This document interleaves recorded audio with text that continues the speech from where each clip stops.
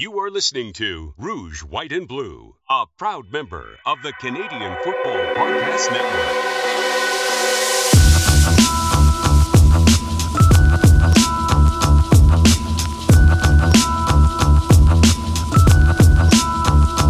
Welcome to the Rouge, White, and Blue. My name's Oz Davis. I am the co-host of this show, and the other co-host of this show is from Wisconsin, Joe Pritchard. Joe, how's it going today? 3-0 in fantasy. Don't ask me about my pick. I'm 3-0 in fantasy. And 3-0 in Canada / real life. Mm-hmm. Yeah, that's what it figures that this is the year that I'm not committing to pick 'em because I'd be 10-2 right now. And the only reason why I'd be 10-2 is because I picked with my heart in the Montreal Calgary game, and I went with intuition in the Ottawa Winnipeg game. So if I'll tell you what, if I were betting real money, I'd be 12-0. I'm almost as hot in real betting. My streak continues, sort of. I'll talk about that later in the show because that's all about the Calgary Saskatchewan game. But other than that, hey, do you want to just talk last week's games? Let's just get into it. Yeah, sure. I'd love to talk this first game from last week. Yeah, Montreal Alouettes. The floor is yours. Hey, all right. Well, just for a little bit because, small sample size and all that, right, Joe? Give me some more data points, right, Joe? Mm-hmm. So I won't get too out of hand, but Montreal Alouettes 37, Saskatchewan Roughriders 13. We've been talking on this show a little bit in the early going about Saskatchewan just not putting the foot on the throat, not finishing them off. Well, they didn't even get a chance in this game. Montreal led wire to wire. Literally from the opening kickoff. Yeah, the awesomeness started on the opening kickoff. Chandler Worthy, who had just a career game, ran back the opening kickoff, setting up that $1 million draw with the grocery draw that they do on TSN. Unfortunately, that didn't pay off again this time. But, it started from there, and Cote ended up with, I don't have those numbers in front of me, but quite a few yards if you had him on fantasy. I think I'm going to have him on fantasy this week. I was thinking about that last week, how special teams should be accounted for. And then, I looked at the rules and they are accounted for. They're just accounted for in offensive players, which I think, I don't know. I wanted to throw in this wrinkle for Canadian daily fantasy DFS, because there's only 7 players. So I was kind of thinking maybe special teams should be a player. Like or lump them in with the defense and make it even harder to pick a defense. No, don't do that. Don't do that. Oh, come on. It'd be fun. Yeah, this is some strange new definition of the word fun, of which I was previously unaware. But special teams for Montreal worked out really well. The penalty bugaboo worked out really well. We weren't bothered by penalties. But what really struck me about this game is, wow, what a nice offense. Now, I don't want to say I'm sold on Trevor Harris as our quarterback yet, but maybe we don't need a gunslinger. I mean, just look at what Eugene Lewis is able to do for this offense. He's basically, despite a week of outstanding receiver performances, which was something we hadn't seen yet this year. So a lot of nice performances across the board. Eugene Lewis is really looking like the best receiver in the game this year. And he only had the 4 receptions, but just what he can do for this offense. And we don't even have William Stanback.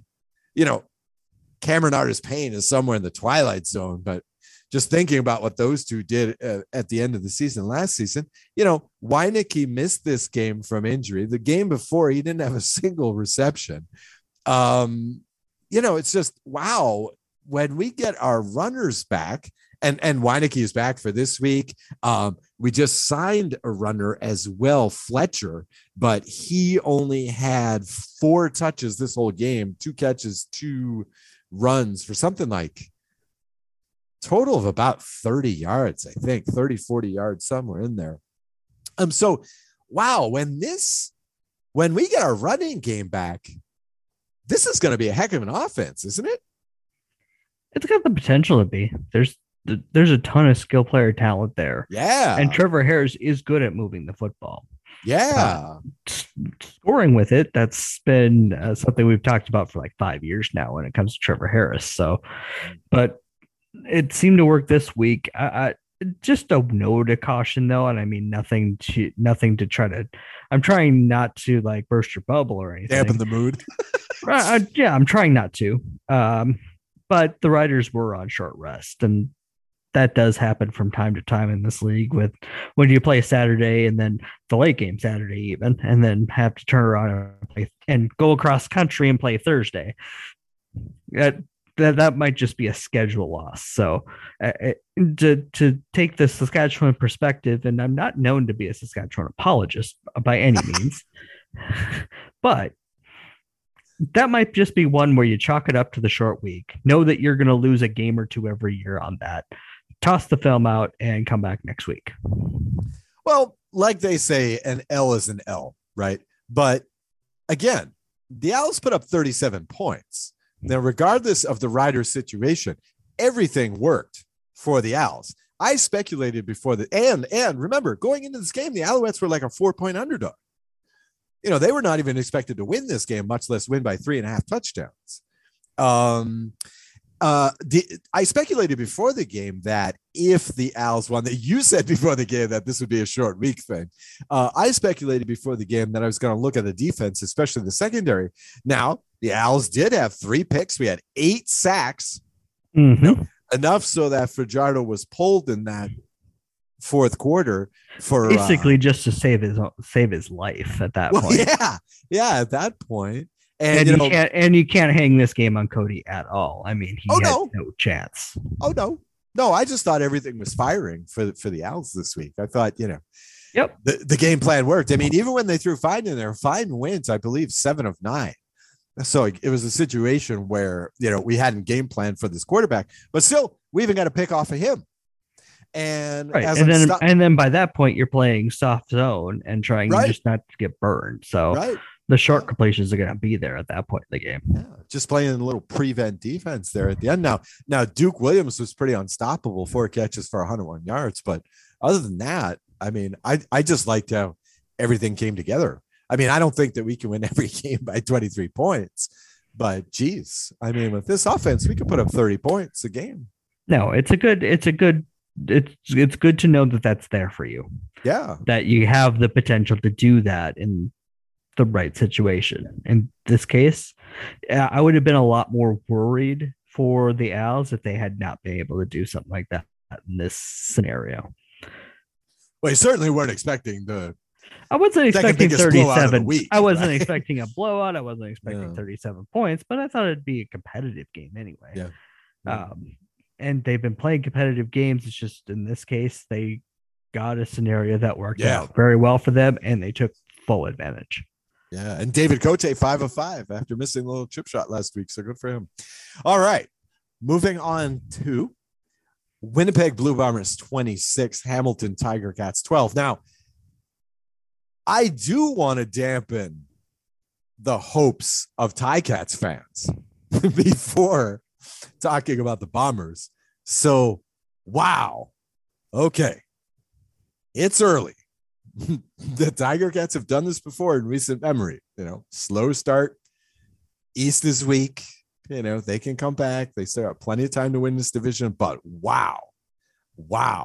It's hard to find something positive to say about Hamilton at this point, 3 games into the season, right? I mean, okay, in this game, the defense did manage 4 sacks. The Bombers' offensive line is not quite up to par of the last couple seasons. But again, just 1 interception. Now, all season, that makes 5 sacks on the season and 2 picks on the year. This is Hamilton, folks. They really couldn't stop the passing game.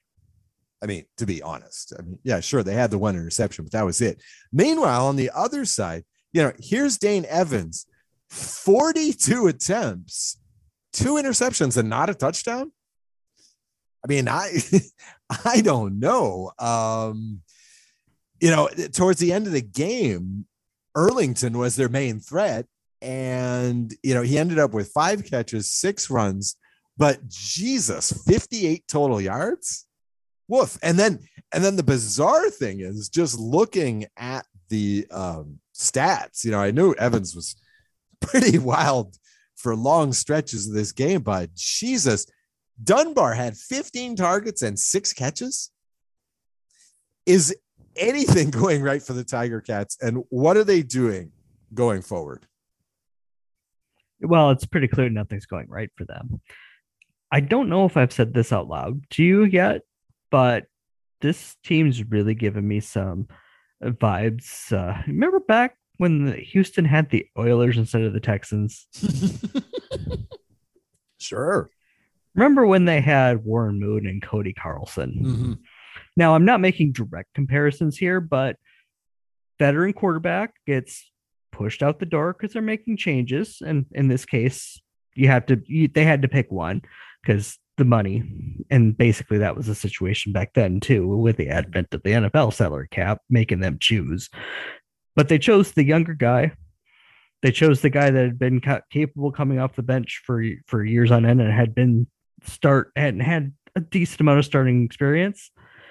Got rid of the veteran, and then kablooey. Yeah. Like I said, not a direct comparison because Moon Mazzoli, I mean, not quite, but get the idea. The veteran quarterback leaves, the younger understudy type, the one that's basically 1B for the last 2 or 3 years, is all of a sudden now 1A, and it doesn't go well. Who did they go with? Dan Pastorini? No, we're talking about Cody Carlson. Carlson. Yeah. Okay. And I've had that in my head since like February. It's like, okay, so they've made the choice on this. Is it going to work out this way? And for some reason, that scenario is stuck in my head since February. And so far it's playing out.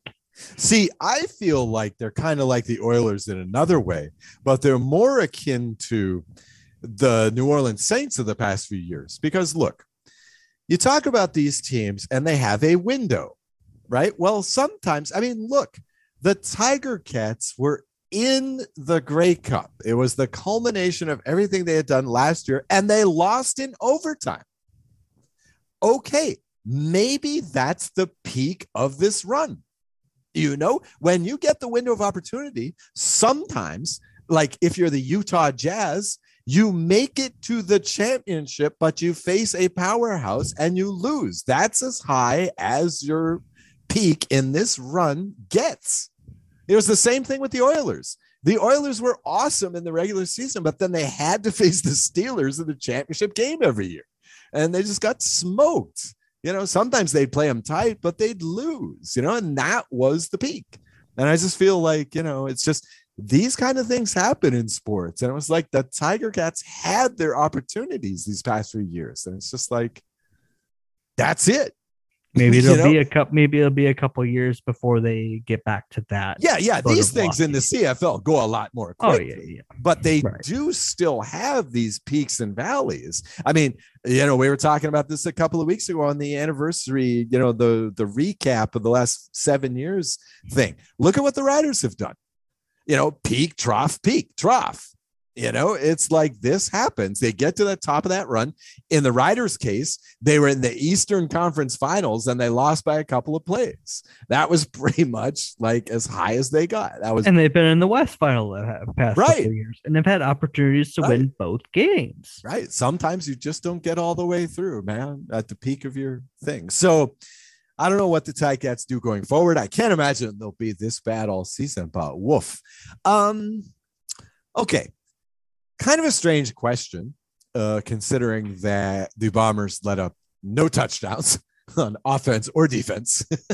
And they won. They're 3-0, the defending champs. But is there some concern? Again, I asked this last week. Is there some concern that this offense just doesn't seem to be high-powered? I mean, a little bit. You scored 19 points on offense 3 straight weeks, and Yeah, because one of them was against Eastern teams. The 26 came from a pick six from Willie. So 19, 19, 19, basically, from as far as the offense is concerned. Yeah, you want the offense to have a breakout game to show that they can do it.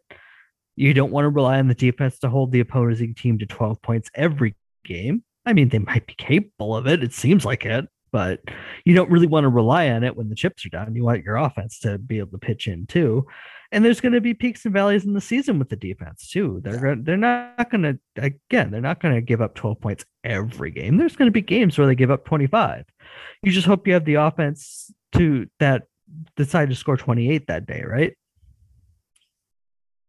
They get Toronto next week. Who made this schedule for the Bombers, man? It was it's very heavily east-west for the first 2 months.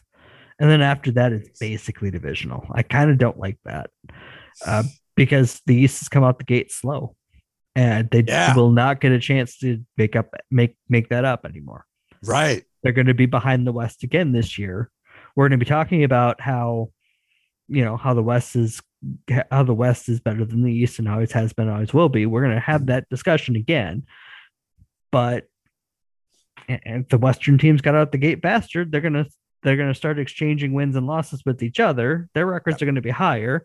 The Eastern teams are going to come into their round robin, based 2-4, 1-5, and they'll exchange wins left and right. But then at the end of the year, the East team's going to have 10 wins and the Western team's going to have 14 wins at the top. Well, and that's all gone. And that's all gone within like a month if this keeps up. The sad thing is that Winnipeg, especially, is drawing all these teams, and literally, like, I think every team in the East will be better at the end of the season than they are now. Right. Hamilton can't be worse. Ottawa's 0-2, but we have no idea if they played competitive games with Winnipeg. They're 0-2. We have no idea if they could have been 2-0 versus any other set of opponents. Right. Again, in a month, even in 2 or 3 more weeks, we're gonna have a better sense of who these teams are. But they seem to, the back-to-backs already make it really hard to say, hey, they played 4 games against this level of team, that level. It's all the same teams they're playing back to back. Mm-hmm. So it's really hard to determine the strength of these teams yet. Mm-hmm. Mm-hmm. Mm-hmm. Yeah, it's going to be it's really the only thing we know right now is that Edmonton was not even a real football team in week 1. And in week 3, they are now they now at least look like a football team. Other than that, we really have not a whole lot of sense about anybody else because they've played like the same team over and over so far. Well, I may be, this may be a bit of confirmation bias, but I wouldn't I'm not buying any Hamilton stock right now either. No, I think we know that. I don't think they could have beaten anybody in these first 3 games. Right. Maybe Edmonton. They get Edmonton this week. So we didn't see that yet, have we? Yeah. Yeah, we'll see that this week. So okay. Let's look at the schedule they've had though. So far. At Saskatchewan. I mean, that's never an easy draw for anybody. Home against Calgary, and they had their chance there, but they blew it. And then at Winnipeg. I mean, at best, you're asking for 1 and 2. Yeah, unless you're the prohibitive favorite to win the East, right? Now, okay. This year, they were not really the prohibitive favorite. Then you're hoping for 2-1 and that run a game. Right. If you're claiming you're competitive enough to win the Grey Cup, you should beat some of these Western teams, right? Especially like a Saskatchewan, which I don't think anybody is sold on yet. Maybe not Calgary, who looks pretty freaking good. Maybe not Winnipeg. Okay, but if you're a Grey Cup competitor, you got to beat some of the better teams in the West. Period. Again, I feel like we're gonna have a better sense of Hamilton in 2 or 3 weeks, though. That was. We sure will. It's Hamilton Edmonton this week. That's going to. That's a really rough 3-game stretch for anybody. Oh yeah. Sure. But, okay. Now you brought up the Elks before. Calgary Stampeders 30, Edmonton Elks 23. All right. I was not particularly blown away by the Elks in this game. Just like the other Stamps game, I really didn't think that, the Stamps were going to lose at any point.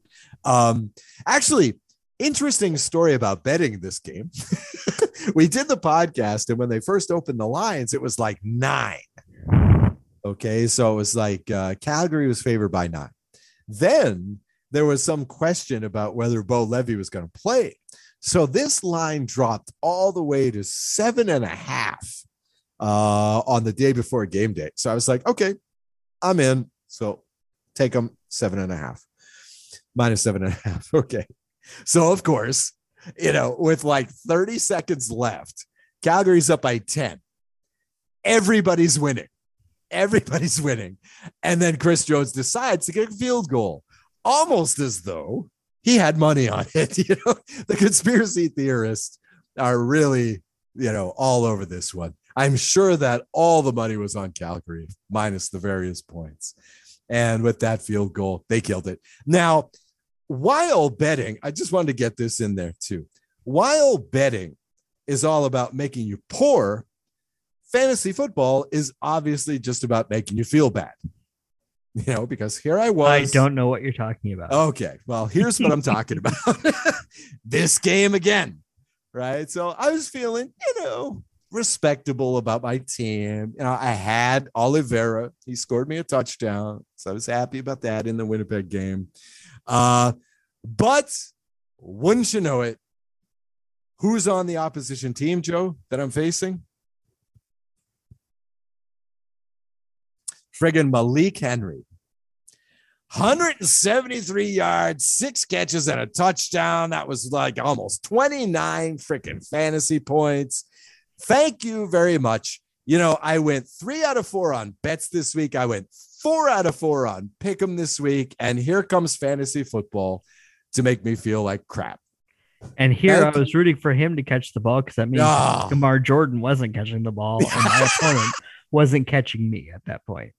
Exactly. It's just like, because that's another thing about the 7-player format. If you're playing head to head against another person, sometimes you have the same players in 2 or 3 of those positions. Yeah. So you're rooting for that guy because you like the total points, but at the same time, it's like, just don't let that guy, the one he's picked and I haven't, kill me. Right. It's like, so I'm sitting there watching this game. I'm like, okay, I want Calgary to win. I want lots of turnovers because I have their defensive fantasy, and I don't want Malik Henry to score anything. Sure enough. So in any case, wow. Nice show by Calgary. Again, on the fantasy tip, I just wanted to ask you one thing about this team. So they made a big deal about this on the TSN halftime show. At one point, the Stamps had 3 different players take the snap on 3 consecutive plays. And this is a very big deal. And not one of them was Jake Meyer, which was really tripping me out. Tommy Stevens, Jalen Philpott, who I guess is the 3rd string quarterback, and Bo. That was a direct snap, I think. Oh, sorry. The other way around. And so, okay. So basically, I think this is a very clever strategy that the Stamps are doing, is they're just not letting Bo do those 3rd and 1s anymore. He hasn't done those for a long time. Right. He ever has. Right. Winnipeg does the same thing and has for a long time. The starter doesn't do the plunges. But what's crazy on this is that they didn't have Mayer doing it either.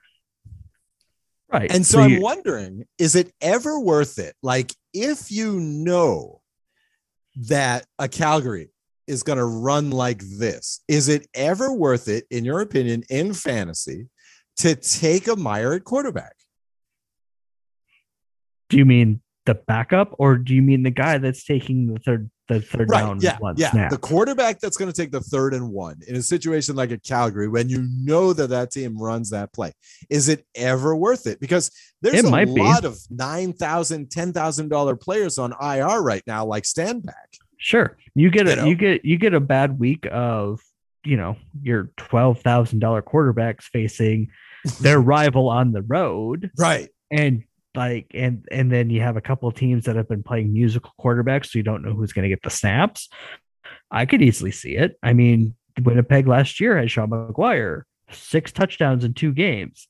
He would have probably been the best fantasy quarterback to have taken. Now, that's a complete gamble. Yeah. But if you have a good feeling about, say, the running back position, and you want to spend the money on it, if you know that a team's going to get into scoring range quite often and going to be running short yardage from 2-3 yards out, right, it might be worth it to try it. Right. I don't think I'd ever sit there on this show and say, "Hey, this week, go ahead and take Tommy Stevens because I got a feeling he's going to score you points." But it's at least something to think about if there's no good quarterback matchups out there, right? Or there's going to be a 3-game week coming up. Right. Not this week. That's what I was thinking. But the week after. I think it's 5. Yeah. It's week 5. You got 6 quarterbacks that could play, or 6 teams playing. So that wipes out 3 of the team's quarterbacks already. If you have any questions about who's starting games or a quarterback's injured or whatever, I could see it. I could easily see it. Okay. I'm going to keep my eye out for that and see if there's an opportunity where that comes out, because, not that I'm playing desperate at 0-3 or anything.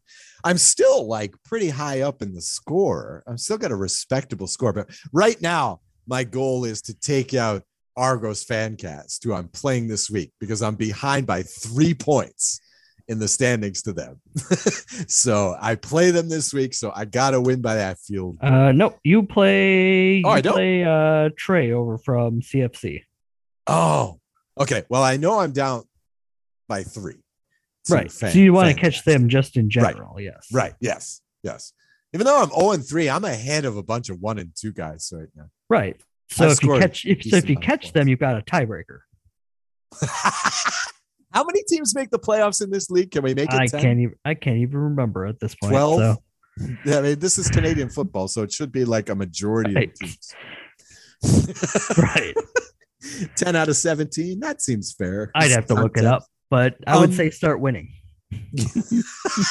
Shut up, man. Shut up. When do I get Travis? I want Kuro, man. I can beat him this year.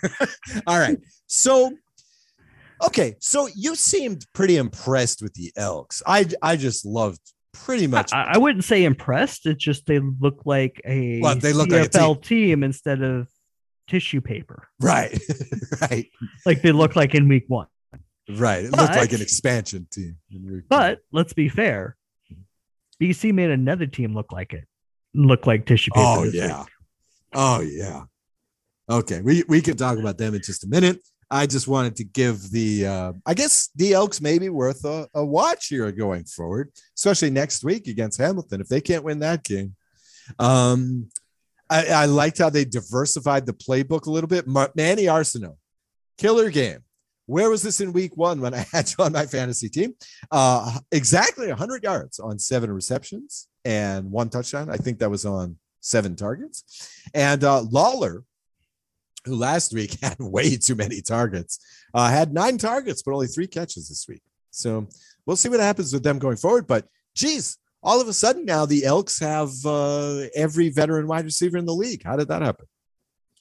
Chris Jones happened. Exactly. I mean, that's going to be the answer for most of most of the roster movement you're going to see in Edmonton this year's. Chris Jones is looking for that mix. He's got a few veterans in camp that he knows how to, play the game the way he wants it played. Right. This year is it's a full preseason this year. It's 21 weeks of preseason for Chris Jones lining up for next year. It's let me find the diamonds in the rough that are going to make next year.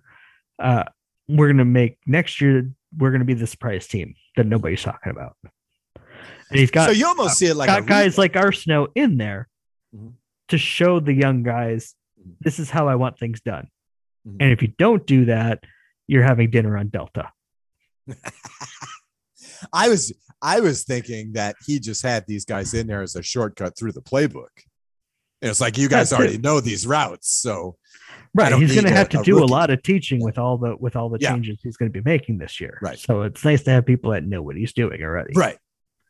That's what I was figuring, is that, like, yeah, he's just going with the vets because they know what they're doing. Just kind of cut through the nonsense a little bit. Okay, let's go through this next one here. BC Lions 44, Toronto Argonauts 7. You're being nice. It was only 3. Oh, 3. Jeez, I can't even read my own notes. Wow. What can you say about this game, Joe? Get me started. I don't know how good BC is, but I don't think Toronto's any good. Really? See, I am confident in saying that BC is really good. I mean, just by the eye test, this team is faster. They play with more enthusiasm. They are exciting. They have some very interesting stuff going on the offensive line. Some of their blocking is really wild. I really should pay attention to who their line coach is, because they're really doing some interesting stuff up there. I just by the eye test, I really love this team so far. I mean, it's early. They've only played the 2 games, but just from the look of it, wow, what an interesting thing they have going on in BC. I just want to ask you this, because I got to admit, I'm already a little bit burned out on the Nathan Rourke stuff. Okay. When do you think we're going to get to the point where we're talking about him as a quarterback rather than as a Canadian quarterback? What would be your guess? Somebody might slip up and talk about him in like week 11 or 12 as just a quarterback, but then they'll remember that they. But let's be honest. There hasn't been a Canadian quarterback that has been handed the ball to a team like this for pretty much my entire lifetime, and then taken that ball and run with it as well as he has. Mm-hmm. That hasn't happened in maybe your lifetime. I mean, that's why there's so much excitement about it, because the Canadian quarterbacks weren't getting the chance or weren't good enough or what have you throughout the course of history. It's been a long running storyline, and then all of a sudden Nathan Rourke's the light at the end of the tunnel for this. And that's why we're having this much excitement about it. Okay. And more power to him for it. It's going to, so far, so good. I would rather not crown him quite yet. I'd like to see it happen for a month, 2 months, a season before I'm like, this guy is the next coming of Russ Jackson, because I'm already seeing that comparison and it's been 2 weeks. That's too soon. And that's a lot of pressure on the young kid. But I'd like to see how this all plays out for a full season. See if anybody makes adjustments to him. See how he adjusts to the adjustments they've made to him. From everything I'm seeing, he's a workhorse, and he will make the adjustments along with the other teams. And there's something good coming. We just don't know quite what it is yet. And throwing the Russ Jackson label on him this early can't do anybody any good. You got to be careful about all this stuff in the CFL, man. As they say in Quebec, je me souviens Rakim Cato. We were all ready to call him the next Doug Flutie, man. It's Jonathan Jennings too. I mean, and this is just within the time we've been doing this. Sure. They've had quarterbacks that have come out, had a good start to the season, and then by the next year they're riding the bench. Mm-hmm. Mm-hmm. So that's why that's the only hesitation I have right now is like, let's not say he's the next superstar until he is the next superstar. Let's give him a break. I feel like we'll know when he's the next superstar when they start comparing him to other quarterbacks historically.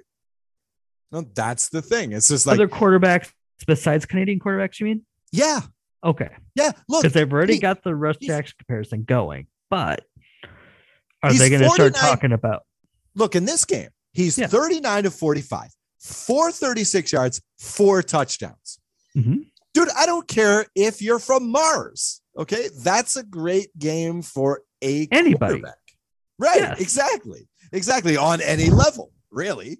I mean, okay, maybe not Arena League, but on any level. No, that's a good Arena League game too. Yeah, I guess. I mean, that's what I like. Okay, for example, here's in the write-up. This is like the third line in the write-up. It's the 436 passing yards from Rourke, set a CFL record, and now mark the most passing yards thrown in a single game by a Canadian quarterback. Dude, that's a hell of a game. Yes. You know, BC is here. You know, it's like, you know, again, again, I'm not Canadian, so, you know, I can't, you know, take pride in this or whatever, but I can see where this might go. And by the end of the season, I'm going to be, you know, bananas about this. You know, if BC's in the Grey Cup and they're honestly, still, I'm thrilled to see it. Oh, sure. It's just slow down just a little bit. Right. Let's let the kid play a little bit. Let's let the kid have a bad game. Let's let the kid make some mistakes before and adjust to them and show that he can be the guy, you know, bounce back from the bad game that he's going to have in 4, 6, 8 weeks. Yeah. See, show us that resiliency. It sounds like it's there. Everything I'm seeing, everything I'm reading, he's a workhorse. He's got a great attitude. All that seems like it's there, but let's just let him have a chance to show us what he's got instead of hearing it. Yeah, exactly. Eye test, everything like that. Now, I know that CFL media is not nearly as Barracuda-esque as American media, but I was thinking about this during the game too. It's just like, you know, what happens when this guy becomes immortal, you know, for a week or two? You know, what happens when Calgary destroys this guy, you know, for a game? You know, what happens then? You know, all of a sudden now, are they going to bring in an American? You know, I mean, like what happens then? So yeah, you're right, Joe. Let's slow the roll. Just a little bit. And I can understand where the excitement's coming from, especially with the way the start has happened. But let's leave Russ Jackson for a year or two before we start throwing that name out there. Right. What I'd like to see is this stuff coming out of Vancouver media. That's what I'd like to see.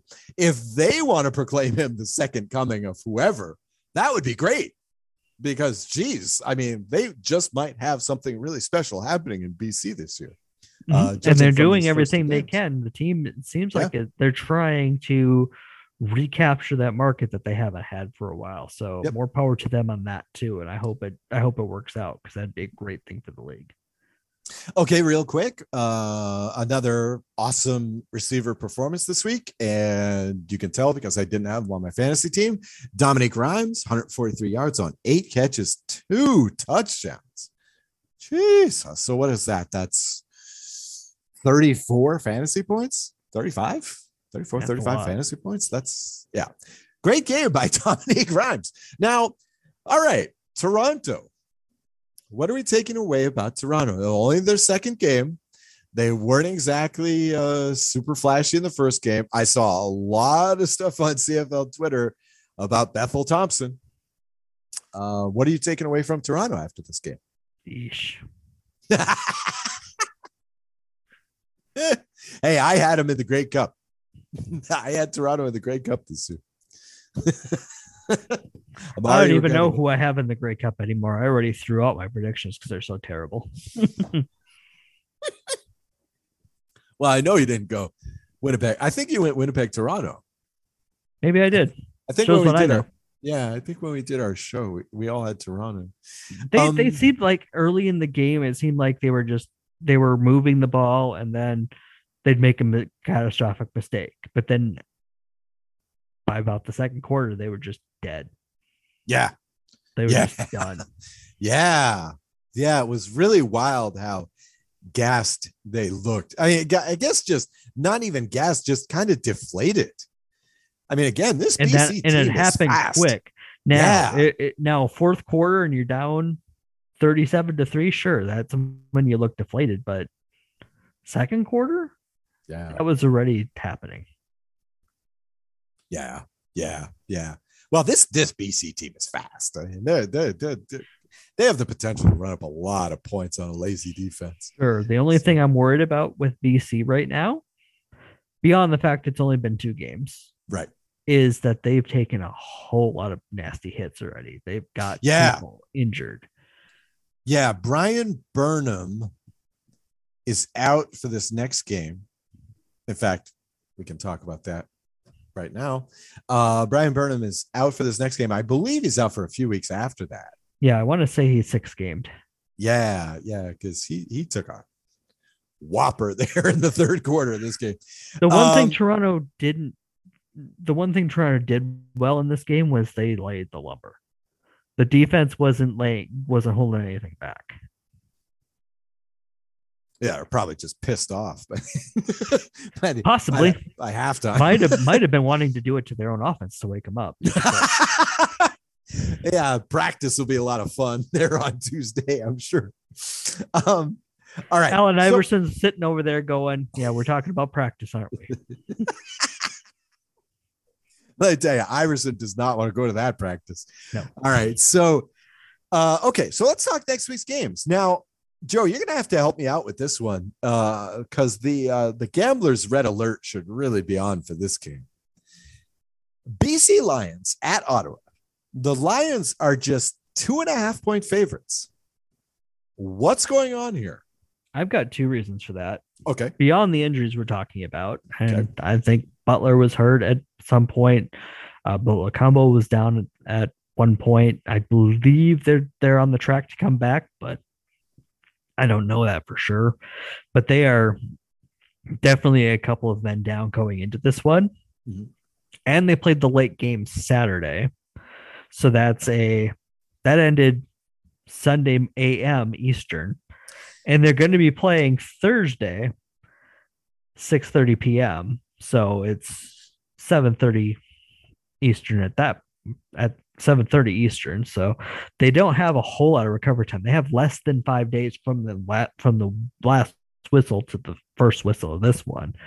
So they're hurt. They've taken a lot of injuries already and don't have a lot of turnaround time and are going east.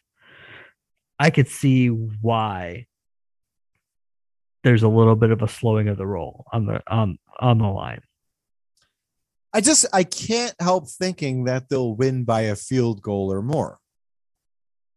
I can't help thinking that they'll win by 3. That's totally fair. I mean, that's on the table. Right. That's totally on the table.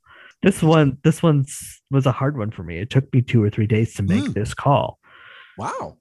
I liked what I saw from Ottawa in a lot of ways. They just weren't finishing. And they were facing a fresh Winnipeg team with a story defense at this point in CFL lore. I mean, we're talking the last part of 2019 and into 2021. Yeah. One of the best defenses the CFL's ever seen, most likely. And Ottawa came in and moved the ball up and down the field on them. They couldn't finish. That's a big part of it. You got to finish. Yeah. But they were moving the ball, holding the ball, making Winnipeg chase them instead of the other way around. I can see Ottawa pulling this one off.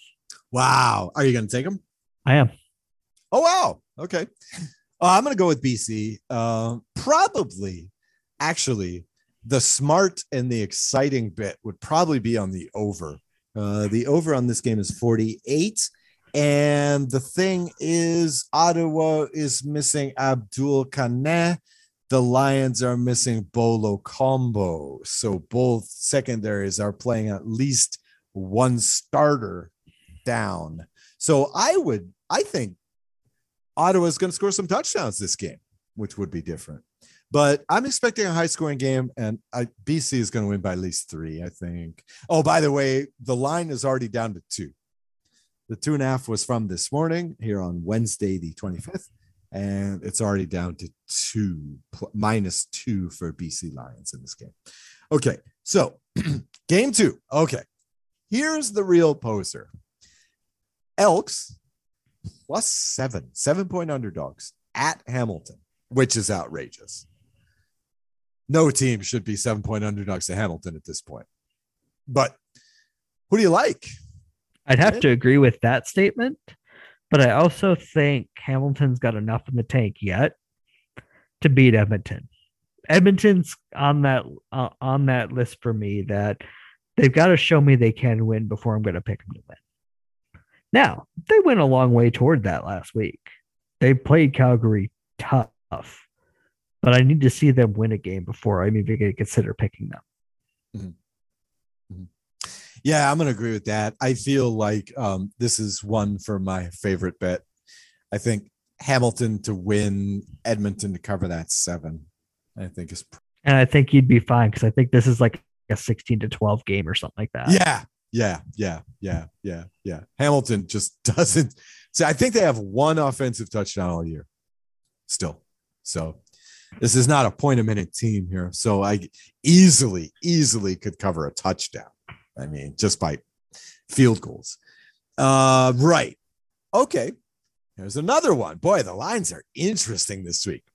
Same as last week. Montreal Alouettes, 4.5-point underdogs at Saskatchewan. I'm kind of pumped.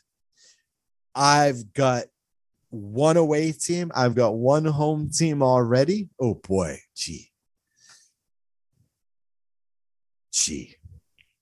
What are you going to take this game? I went against you last week. What are you going to take this game? And I'm going to take the same team I took last week. I'm going to take the Riders. You're going to take the Riders again. Because if they want to compete in the West at all, they're going to have to keep up with Calgary and Winnipeg, and losing back-to-back to Montreal isn't a way to do that. They're going to have the rest. They're not going to be playing on short rest. They're not going to be traveling out east. So if they're a team that wants to compete, they're going to have, this is the type of game they have to win. Do you have any of those mojos about Montreal playing in New Mosaic? Do you have any of those? No. Like they won the first game by an Eastern team in Mosaic or something like that? No. Damn. No. Counting on you for the irrational reason to bet. No. Montreal. I mean, they clearly matched up well with them last week. If you want an irrational reason to bet it, go ahead. I mean, it looked good last week. Let's do it again. Yeah. I'll say for the sake of fun. Wow, this is great. This year we've been arguing quite a bit on these things this year. I'm going to go with the Alouettes. Call us on I definitely like we're them. Going to be like exactly on cue for the rest of the season. When we just chalk it the rest of the way. I'm gonna go Alouettes here to win. I think definitely plus the 4.5. I think this one might go down to the wire too. I think this one might be a real close 1-score game as well. And in this one, here's the Bombers, 5-point favorites at Toronto. I don't know. The Bombers haven't blown anybody out. The defense has been awesome. I'm expecting them to lose pretty soon here. But I don't think it's going to be against Toronto after last week. I think Toronto is going to be focused more. I'll tell you when they lose, take though. The Bombers. You want to know when the Bombers lose their first game? Next week. Next week. Who do they get next week? They go from Monday night in Toronto to Saturday night in BC. This is a Monday night game. 4th of July. Wow. I'm going to do my patriotic duty and watch football. That's the only holiday we have in America where you don't traditionally watch football. You watch baseball, but Joe's going to watch football. It was always hilarious when I taught this in English classes in Hungary. It's like, so what do you do for American Thanksgiving? We sit around, eat a lot, watch football. What do you do for Christmas? Sit around, eat a lot, watch football. New Year's? Sit around, watch football, get over and drink a lot, And then there's Super Bowl Sunday, which is another holiday where we sit around and eat and watch football. So July 4th was, up until this point, the only holiday where we don't sit around and watch football. Joe's going to do that. You demand, Joe. What time is this on? Will you still be able to catch some fireworks? The fireworks the night before, because it's Monday night going into Tuesday. Everybody's working Tuesday, so the fireworks are going to go on Saturday and Sunday nights. So, I mean, if I miss a little bit of right. Montreal, Saskatchewan, well, that's just what happens. Yeah. Sunday night, I'm not going to miss any games. I'm taking them out Sunday night, I'm sure. Here it's insane. Here in California, it's insane because there's this state law that it's legal to sell fireworks, right? But only like 1 week a year. And so, of course, it's this week before the 4th. So all these guys, they set up their temporary booths, in these grocery store parking lots and mall parking lots and whatever. They set them up, and then they wait to open. And then as soon as they open for the rest of the week, people are firing these things off 24 hours a day. It's amazing. It's a lot of fun. But at night it's weird because it's like the friggin' bicentennial war when you go outside, man. It's like, it sounds like shotguns all over the, it might be, but okay. All right. So we're conflicting on a few of these. You got the Bombers in this one because I don't see Toronto. Toronto doesn't have their crap together yet. Because if they had their crap together, maybe they still lose to BC and maybe they give up a lot of points, but they don't score 3 freaking points. Yeah. Yeah. They score a touchdown. Or, a couple and give up a couple less and make it at least a semblance of a game.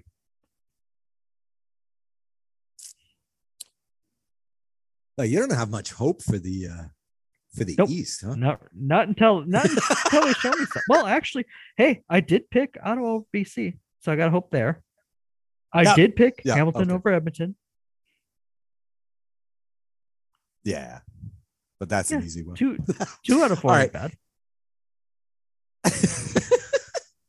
All right, so we're gonna sign it off for the Rouge, White, and Blue. You got any fantasy tips there? 3-0, Joe. I'm actually struggling this week as to who to plug in where, because I always like to go cheap on my running backs and cheap on my defense. I think if I had to say anything, it's like I'm not going to throw an extra $1,000 at a defense when I don't have to. And well, Hamilton's facing Edmonton and Hamilton's cheap, and Hamilton hasn't gotten a lot of turnovers yet, so they probably do. Edmonton might not be a bad play either. It might not be a bad play either. Right. And nobody's taking Edmonton's defense. Yep. Right. Right. They got a few turnovers there. You could win. Hey, let's sign it off for the Rouge, White, and Blue CFL podcast. For my co-host, Joe Pritchard, I am Oz Davis, and we thank you for listening. Talk to you next week and enjoy the games. Thanks for listening. Find more great shows like this at CF Pod Network on Twitter.